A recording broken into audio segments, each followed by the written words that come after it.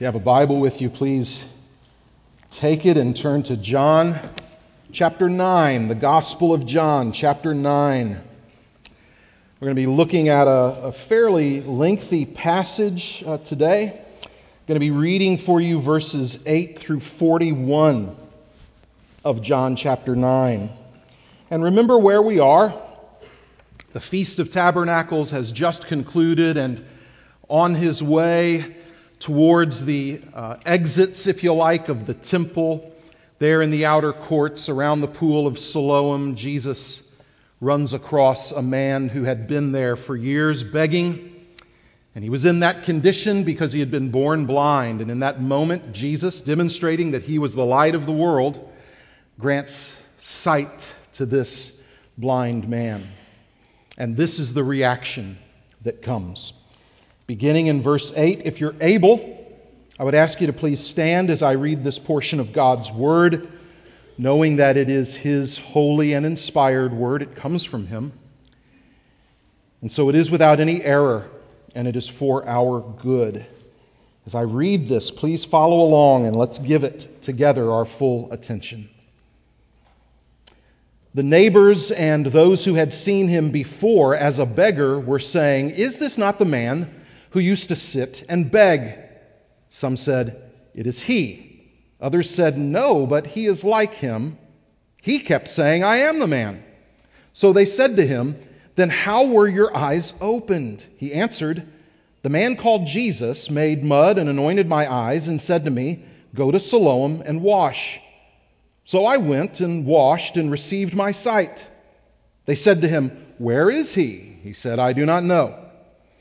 They brought to the Pharisees the man who had formerly been blind.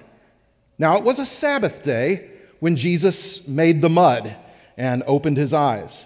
So the Pharisees again asked him how he had received his sight. And he said to them, "He put mud on my eyes, and I washed, and I see." Some of the Pharisees said, "This man is not from God, for he does not keep the Sabbath." But others said, "How can a man who is a sinner do such things, do such signs?" And there was a division among them.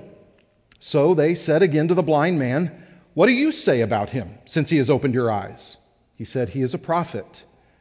The Jews did not believe that he had been born blind and received his sight until they called the parents of the man who had received his sight and asked them, "Is this your son, who you say was born blind?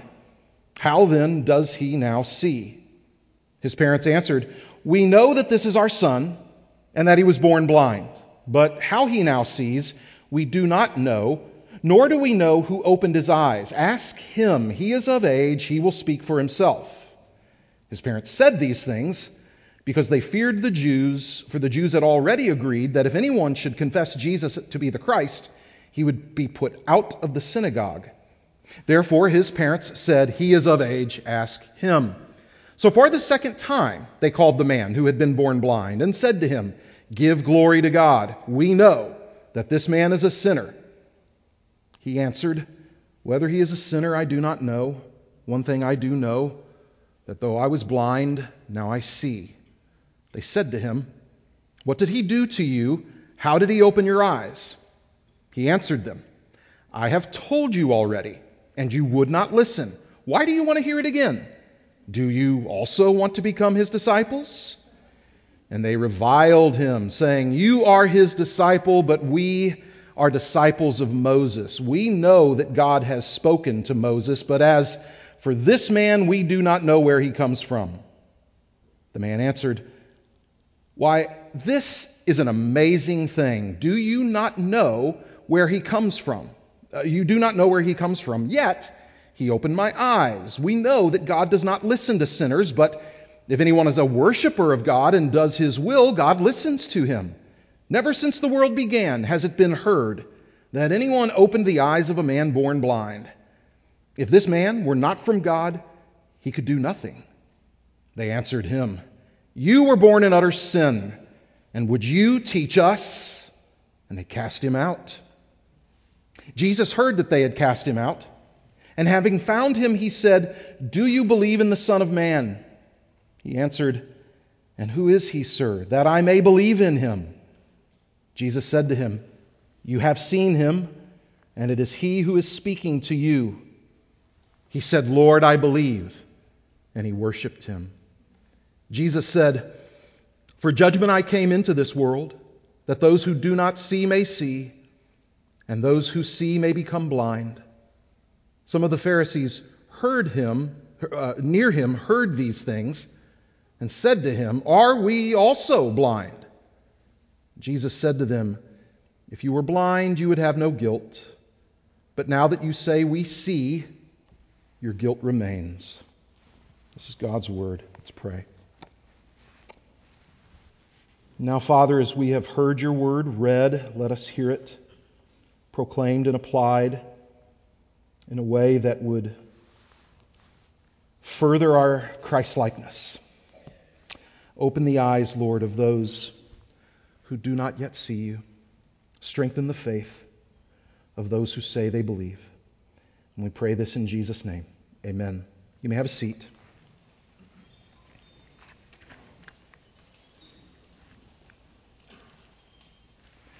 Did you see in the news this week about the discovery there at the Pool of Siloam in Jerusalem? It was just this week. I mean, they're following along with our sermon series.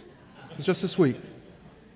You know, the more they dig up over there, they just keep confirming the details of the Bible. Isn't that fascinating? It's almost like this stuff actually happened.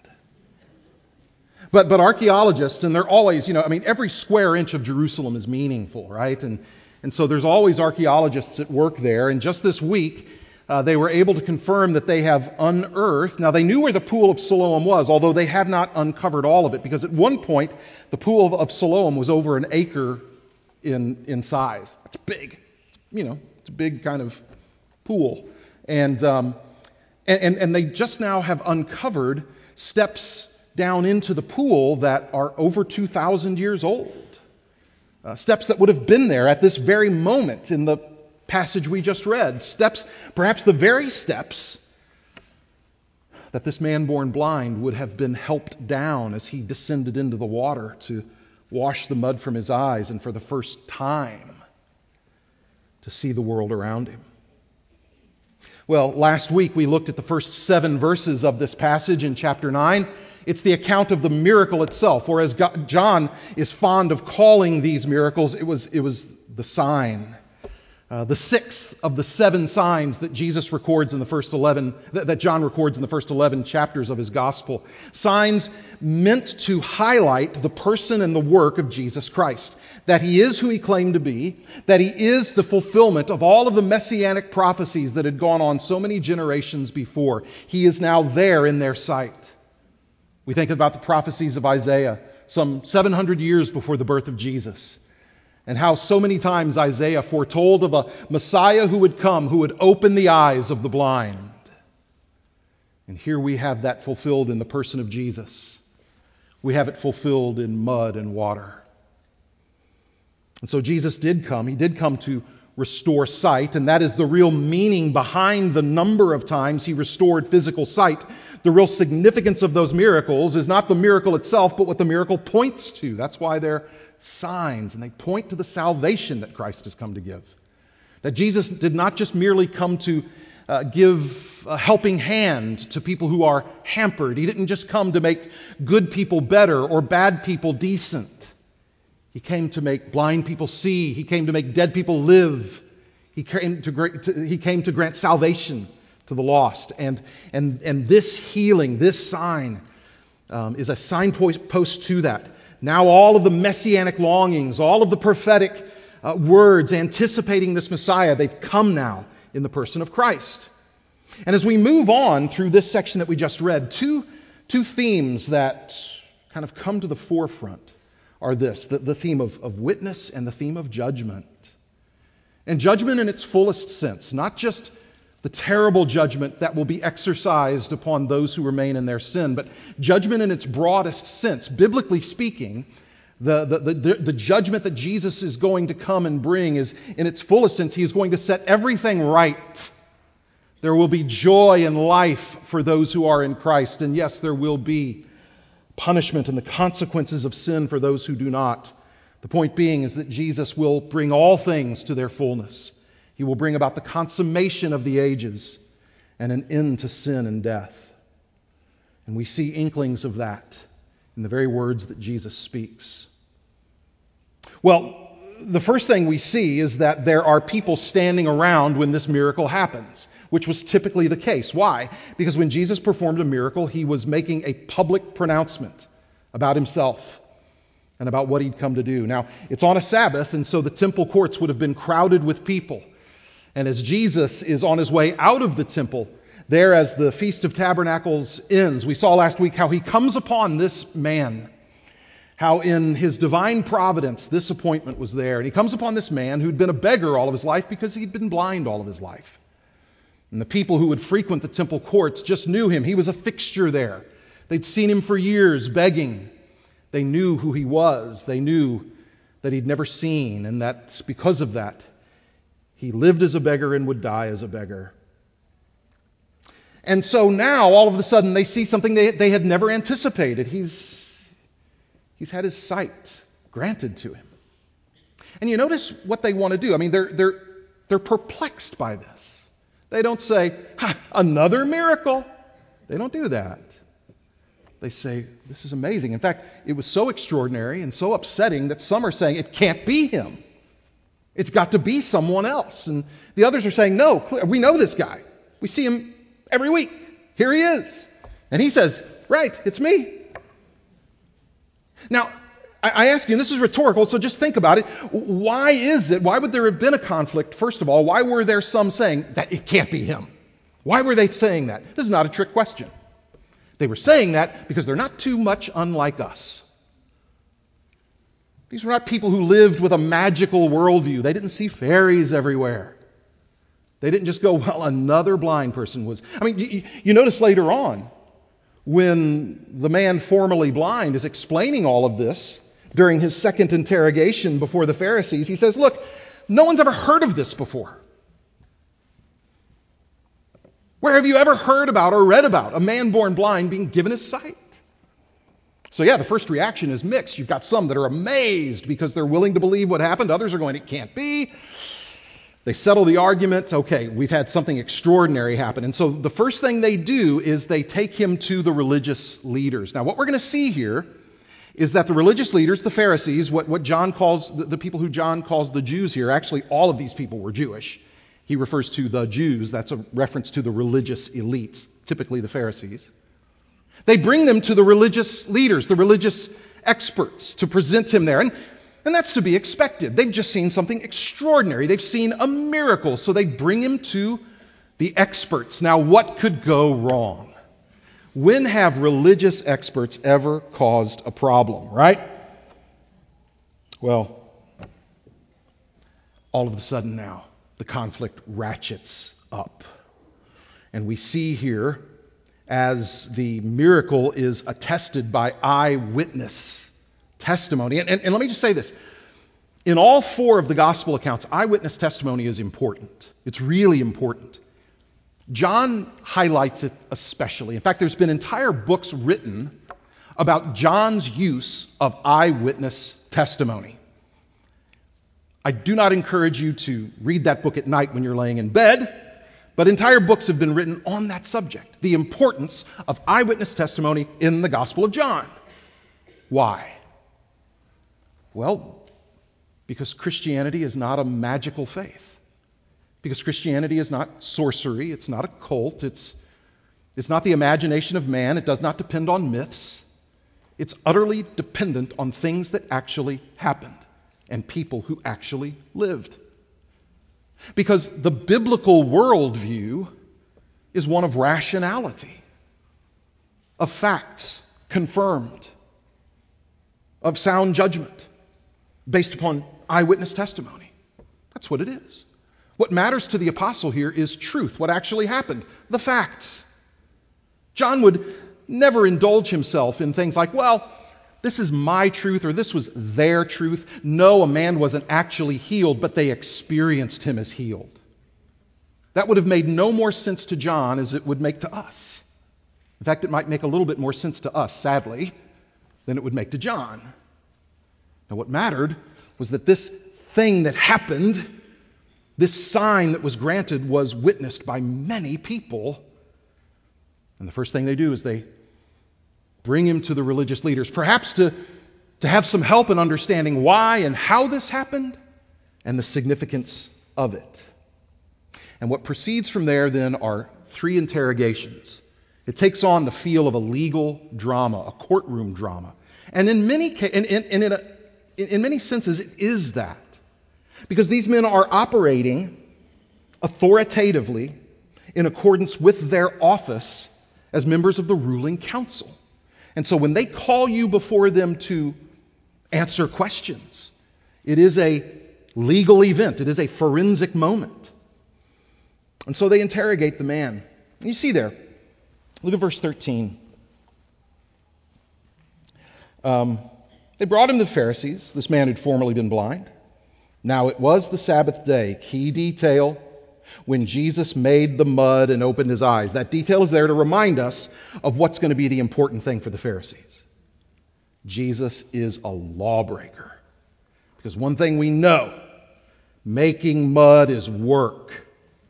And that's a violation of the Sabbath. Now again, as we've said before, the lessons we take from this is not that you better believe Jesus broke God's law. Blech. No, that's not what's happening. Jesus loved God, and so therefore he loved God's law. Jesus never once broke the law of God. Not once. Not a single time in thought, word, or deed. The problem is that these religious experts just didn't understand God. They did not understand Moses.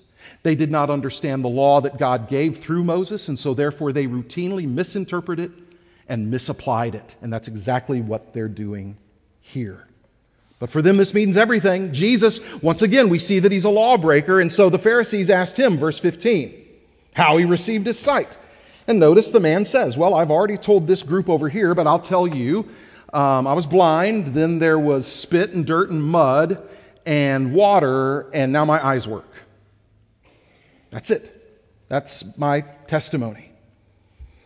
And then suddenly we see that there's a little bit of a disagreement between the Pharisees. Some are saying he's a sinner, this Jesus. He's just a sinner. And others are saying, well, I don't know. It's pretty amazing. It's pretty amazing for him to grant sight. And so we're told here that for a moment there's a little bit of a disagreement among the Pharisees, but apparently they worked that out really quickly because they turn back to the man and they say, what do you say about him? And he says, well, he's a prophet. He's a prophet. Now, if we know Jesus, we know that's not there yet, right? But just previously he said, well, this man called Jesus. I don't know where he is. Now he's starting to connect dots. And now he's willing to say, he's a prophet, which means he's doing God's will. He's been sent by God. He's doing God's will. He's not there yet. He doesn't know what he needs to know yet, but he's already farther down the road. And the Pharisees see this. And whatever disagreement they had for a moment now seems to be resolved. Because now they're reminded of who their enemy is. And their enemy is Jesus. So they dispense with him and they say, let's go talk to his parents, because you know what I bet? I bet he wasn't born blind at all. Now this is wishful thinking at this point on their part.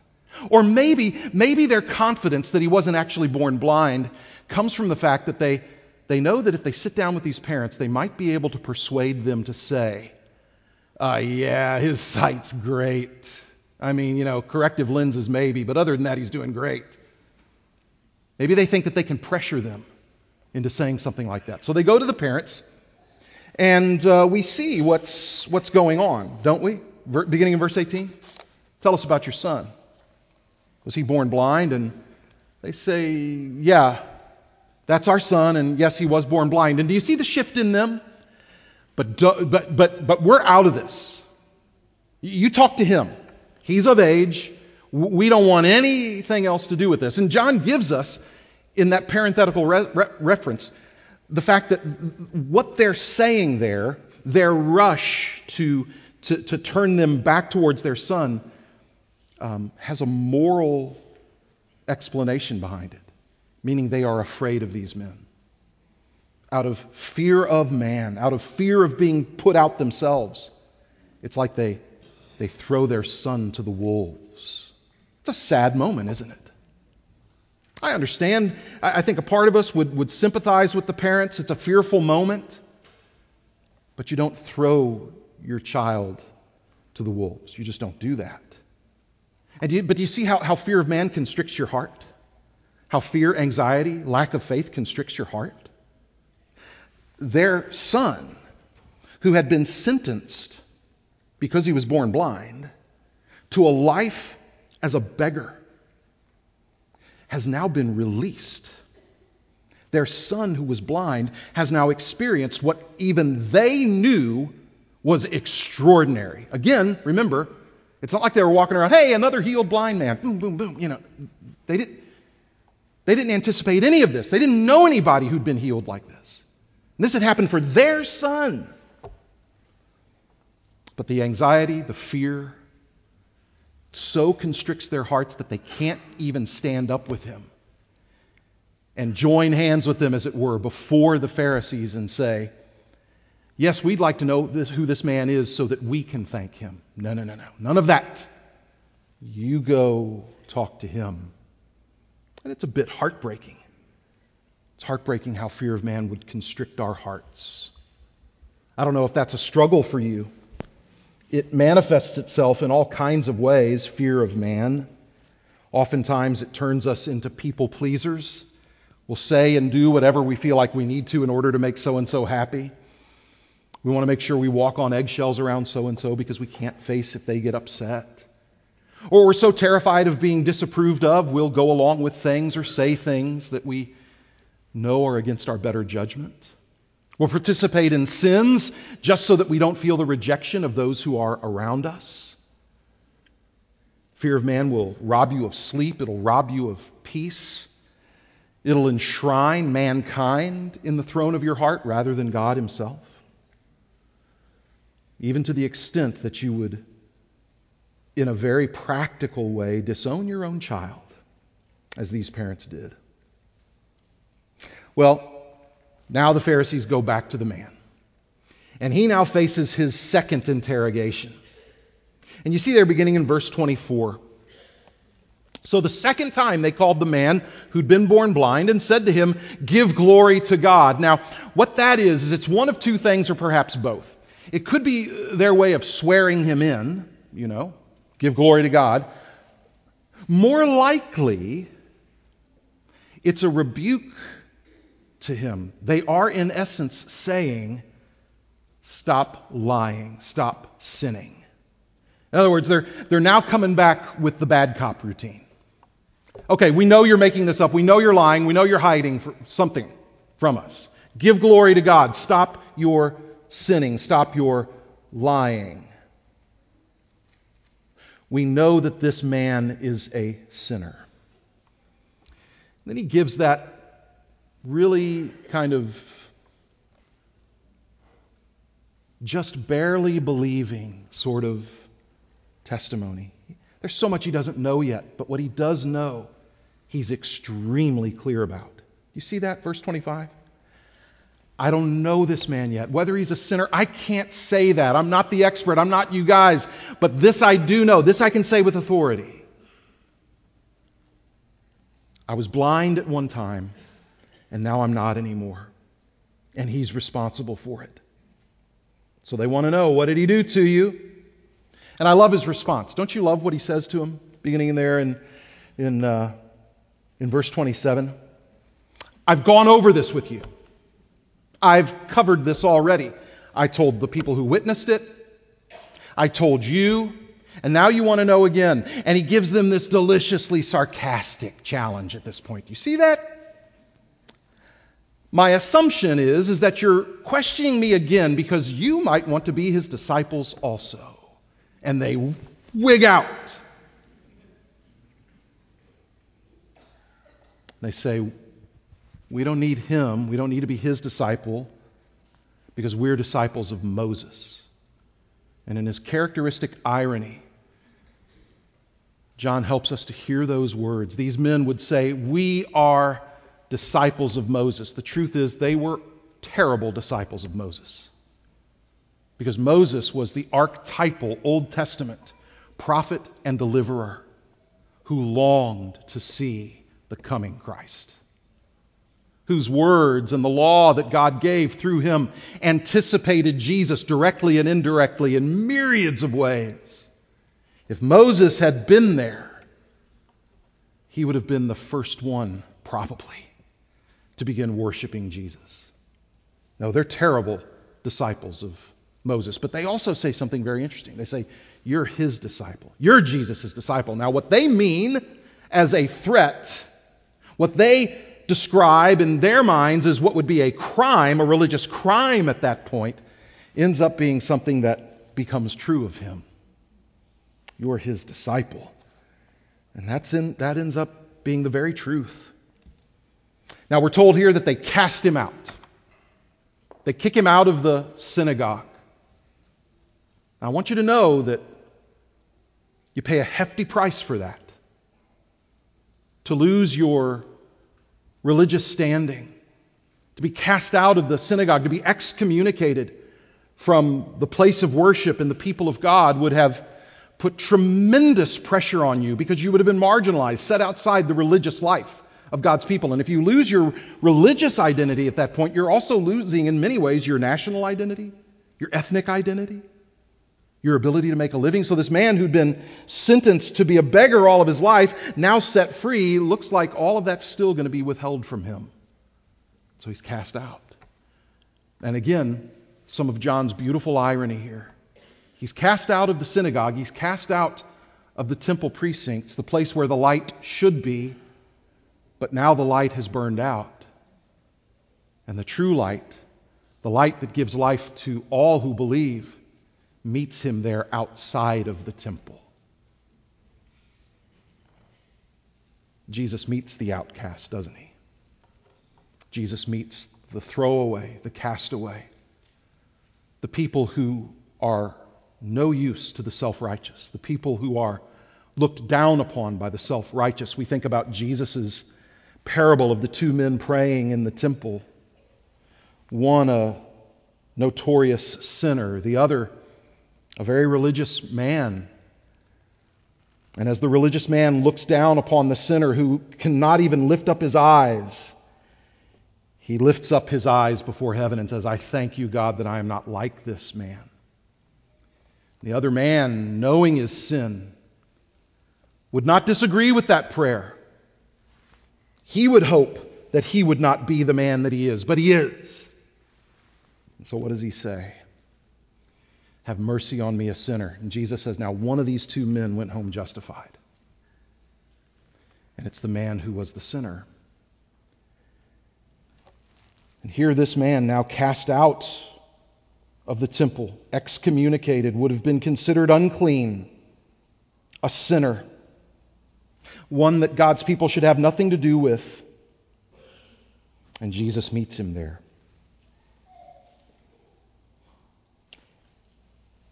And notice what he says to him. Verse 35. Do you believe in the Son of Man? Now that's the whole crux of the matter for Jesus, isn't it? Jesus gets right down to the most essential business with this man. Do you believe? He doesn't go, man, I can't believe those guys. Are you as mad as I am? We're going to take back that temple, brother. You with me? None of that. Comes to the man. He says, look, I still have business with you. Do you believe? Namely, do you believe in the Son of Man? And again, this is drawing from Old Testament language, particularly from the book of Daniel, the prophecy of Daniel, who sees this great, divine, heavenly person. And he says he's one like the Son of Man. Jesus claims that title.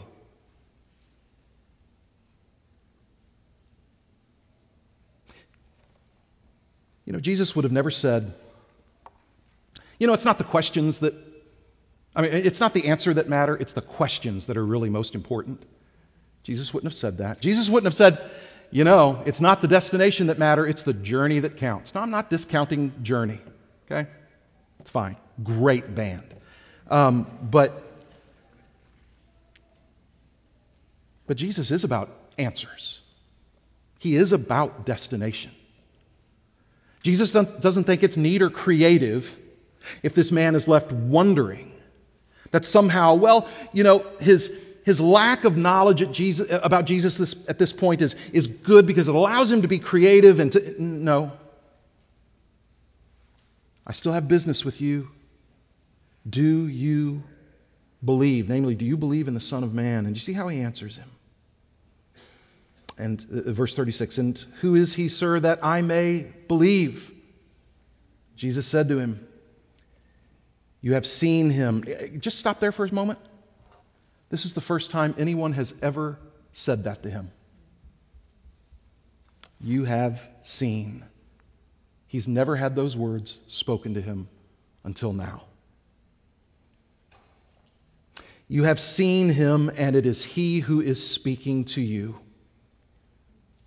He said, Lord, I believe. And he worshiped him. Now, what you have there in verse 38 is the response of saving faith. We looked at it earlier in our service when we said a portion of the Westminster Shorter Catechism together. Lord, I believe, and he worshiped him. Well, that's where it all begins. That's the terminal point for all human hearts if they are to know salvation. Lord, I believe.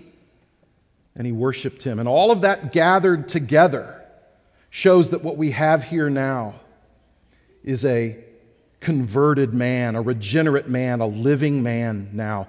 He refers to Jesus as Lord. Now, this was a Jew. He knew how precious that title was. He says, I believe. What is the prescription that Jesus gives us over and over again in the Gospel of John? Believe and be saved. Believe and be saved. Believe and have eternal life. Here he says it all. He gathers up all of this. Lord, I believe. And just so that we know he knew what he was saying, John adds this detail. And he worshiped him. This was not a casual, perfunctory moment. He does not just merely grasp facts, although he must. But he's been changed. Just as sight was granted to his once dead eyes, now life has been granted to his once dead heart. Lord, I believe. And he worshiped him. One of the things that we learn from this man, one of the things we have to learn from this man, is his example of giving faithful witness to Christ. You know, from the very first moment, when he still had no clue what was going on, he's still saying what happened. He's never caught in a contradiction. He's never caught in a lie. He never misdirects. From the very first time he's asked about what happened, he says what's true. A man, they called him Jesus, put mud on my eyes. He told me what to do in response, and now my eyes work. He's asked again about it, and he says the same thing. He's asked again about it, and he says the same thing. But with each time he gives witness, more clarity comes, right? First, just a man named Jesus. Then it's a prophet. Then it's someone who must be sent from God. And now it's, Lord, I believe. And what we see in that moment is that the Lord met him in his lost estate. Jesus came to him when he was still blind. He wasn't searching for Jesus. He wasn't reaching out for Jesus. Jesus was reaching out to him. And throughout this ordeal, he just gives faithful witness, even when it costs him. What an example that is for us. We who are called to be his witnesses. I don't know if you saw, Christians are continuing to be persecuted in terrible ways in certain parts of the world. There was a Christian pastor just last week who was shot in the chest in Pakistan. This continues to happen. In fact, there's mass recriminations going on against Christians throughout the country of Pakistan. Churches are being burned down. Christians are being driven from their homes. will we give witness? Will we give witness even though it might hurt our feelings? Will we give witness even though it might cost us a place in a club or on a team, or might cause our boss to be suspicious of us? Will we give witness? The man serves as an example to us. Even in his state of ignorance, he was still pointing people to the truth. Well, Jesus answers all of this in 39, and he explains something about why he came. He says, "For judgment I came into the world, that those who do not see may see, and those who see may become blind."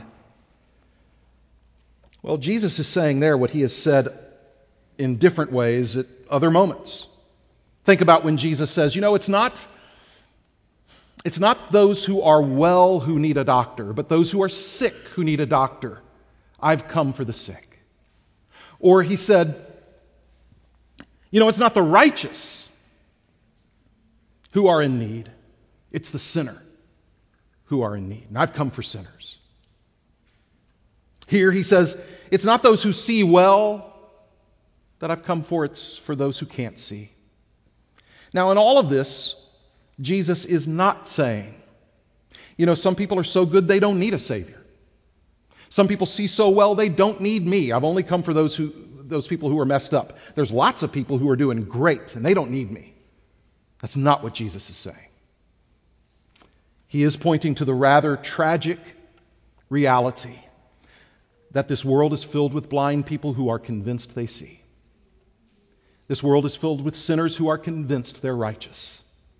This world is filled with dead people who are convinced they're fully alive. And what Jesus tells us here once again is that I come to the blind people who know they're blind. I come to the dead people who know they're dead. I come to the broken sinners who know that's their condition, because the people who are convinced that they're good enough for God are lost.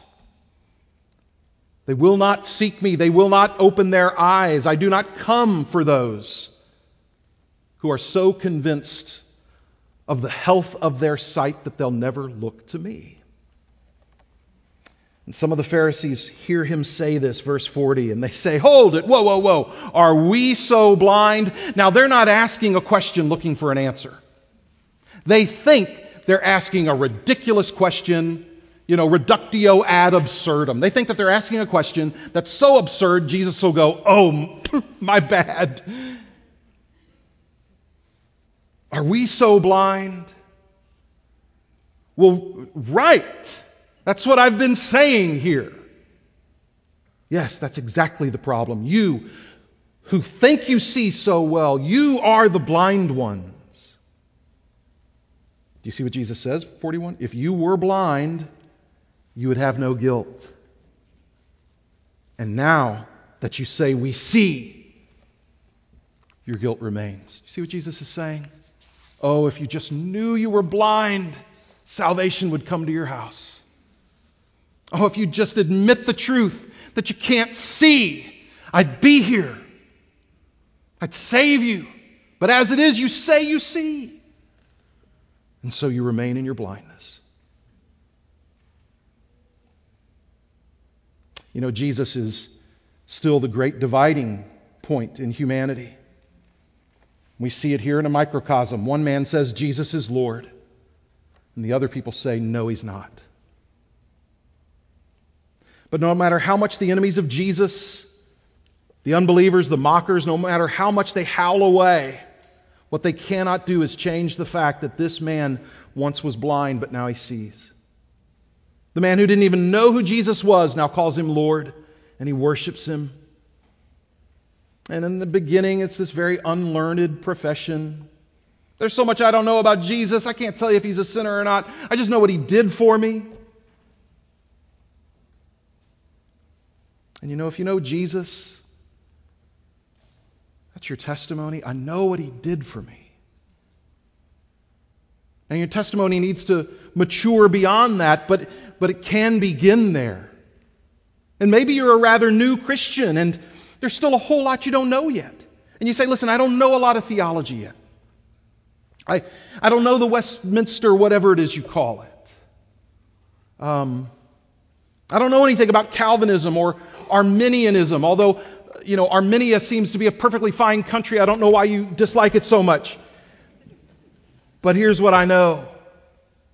I'm not what I used to be because of Jesus, and I can't explain it well yet. I don't know all of the proper theological categories yet, but because of Jesus, because He is Lord, because I believe in Him, I see in a way I didn't see before. Can you say, I was that, but now I'm this? Can you say that? I once was lost in sin without any hope for eternity, but Jesus changed all of that. Can you say that? Even if you grew up in a Christian home and you have a wonderful testimony, and I call this a wonderful testimony, where you've heard the gospel your whole life. If that's your testimony, give thanks to God for that. I point that out because a lot of us were raised in traditions that if you hadn't spent 10 years as an addict and, attempted murder and that kind of thing, then you didn't really have a good testimony. It's a wonderful testimony to say, I was raised by parents who loved Jesus, and I was raised in the church, and I can't even ever pinpoint a moment when I didn't believe. If that's your testimony, give thanks to God for it. But you also know what it's like to know, I'm not what I was. I used to be this, but now I'm this by God's grace. It used to be that the truth I believed meant little or nothing to me, and I couldn't grasp it well. Now it makes all the difference. Can you say that? 15-year-old, can you say that? You've been in church your whole life. Maybe you've been in this church your whole life. Yes, Jesus, I know Jesus. But has He made the difference? How about you who are university students or young professionals? Has Jesus truly made the difference in you? Can you say, I used to not see, but now I see because of Christ?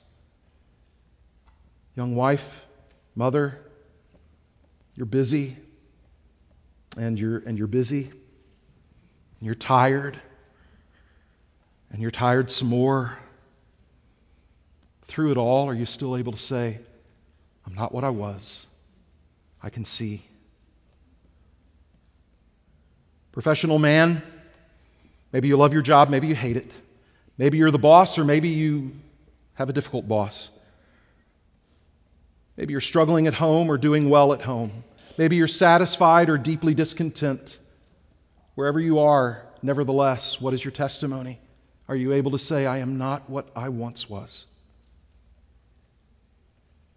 Seasoned adult who's confessed Jesus for 50 years or 60 years or 70 years. Are you still able to say, Jesus made the difference?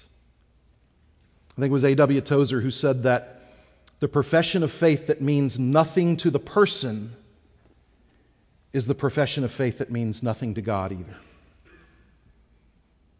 So when we say we believe, are we simultaneously saying, Lord, I believe, and we worship Him? The radical, pride-offending simplicity of what John lays out for us here is what he has been showing us the entire time in this gospel. The scandalously simple spiritual arithmetic of the gospel. Believe and be saved. Only Jesus says that to you. Not a single philosophy of man. Certainly not another religion on this planet makes a promise that audacious, but grounded in the objective work that He did. Jesus can say, believe and be saved, because He shed His blood, covered your guilt, and raised Himself up to give you life everlasting. That's why He can say, believe and be saved. You who are skeptics, you who have not believed yet, run to that man. Go to Jesus. You don't see. Acknowledge that. And go to the one who can flood your life with light. Let's pray.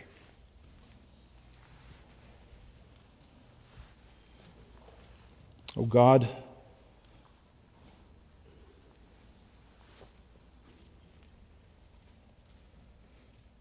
bring your word, your truth, to life in us. Once again, Lord, we make our confession. We believe, Lord, and we worship you.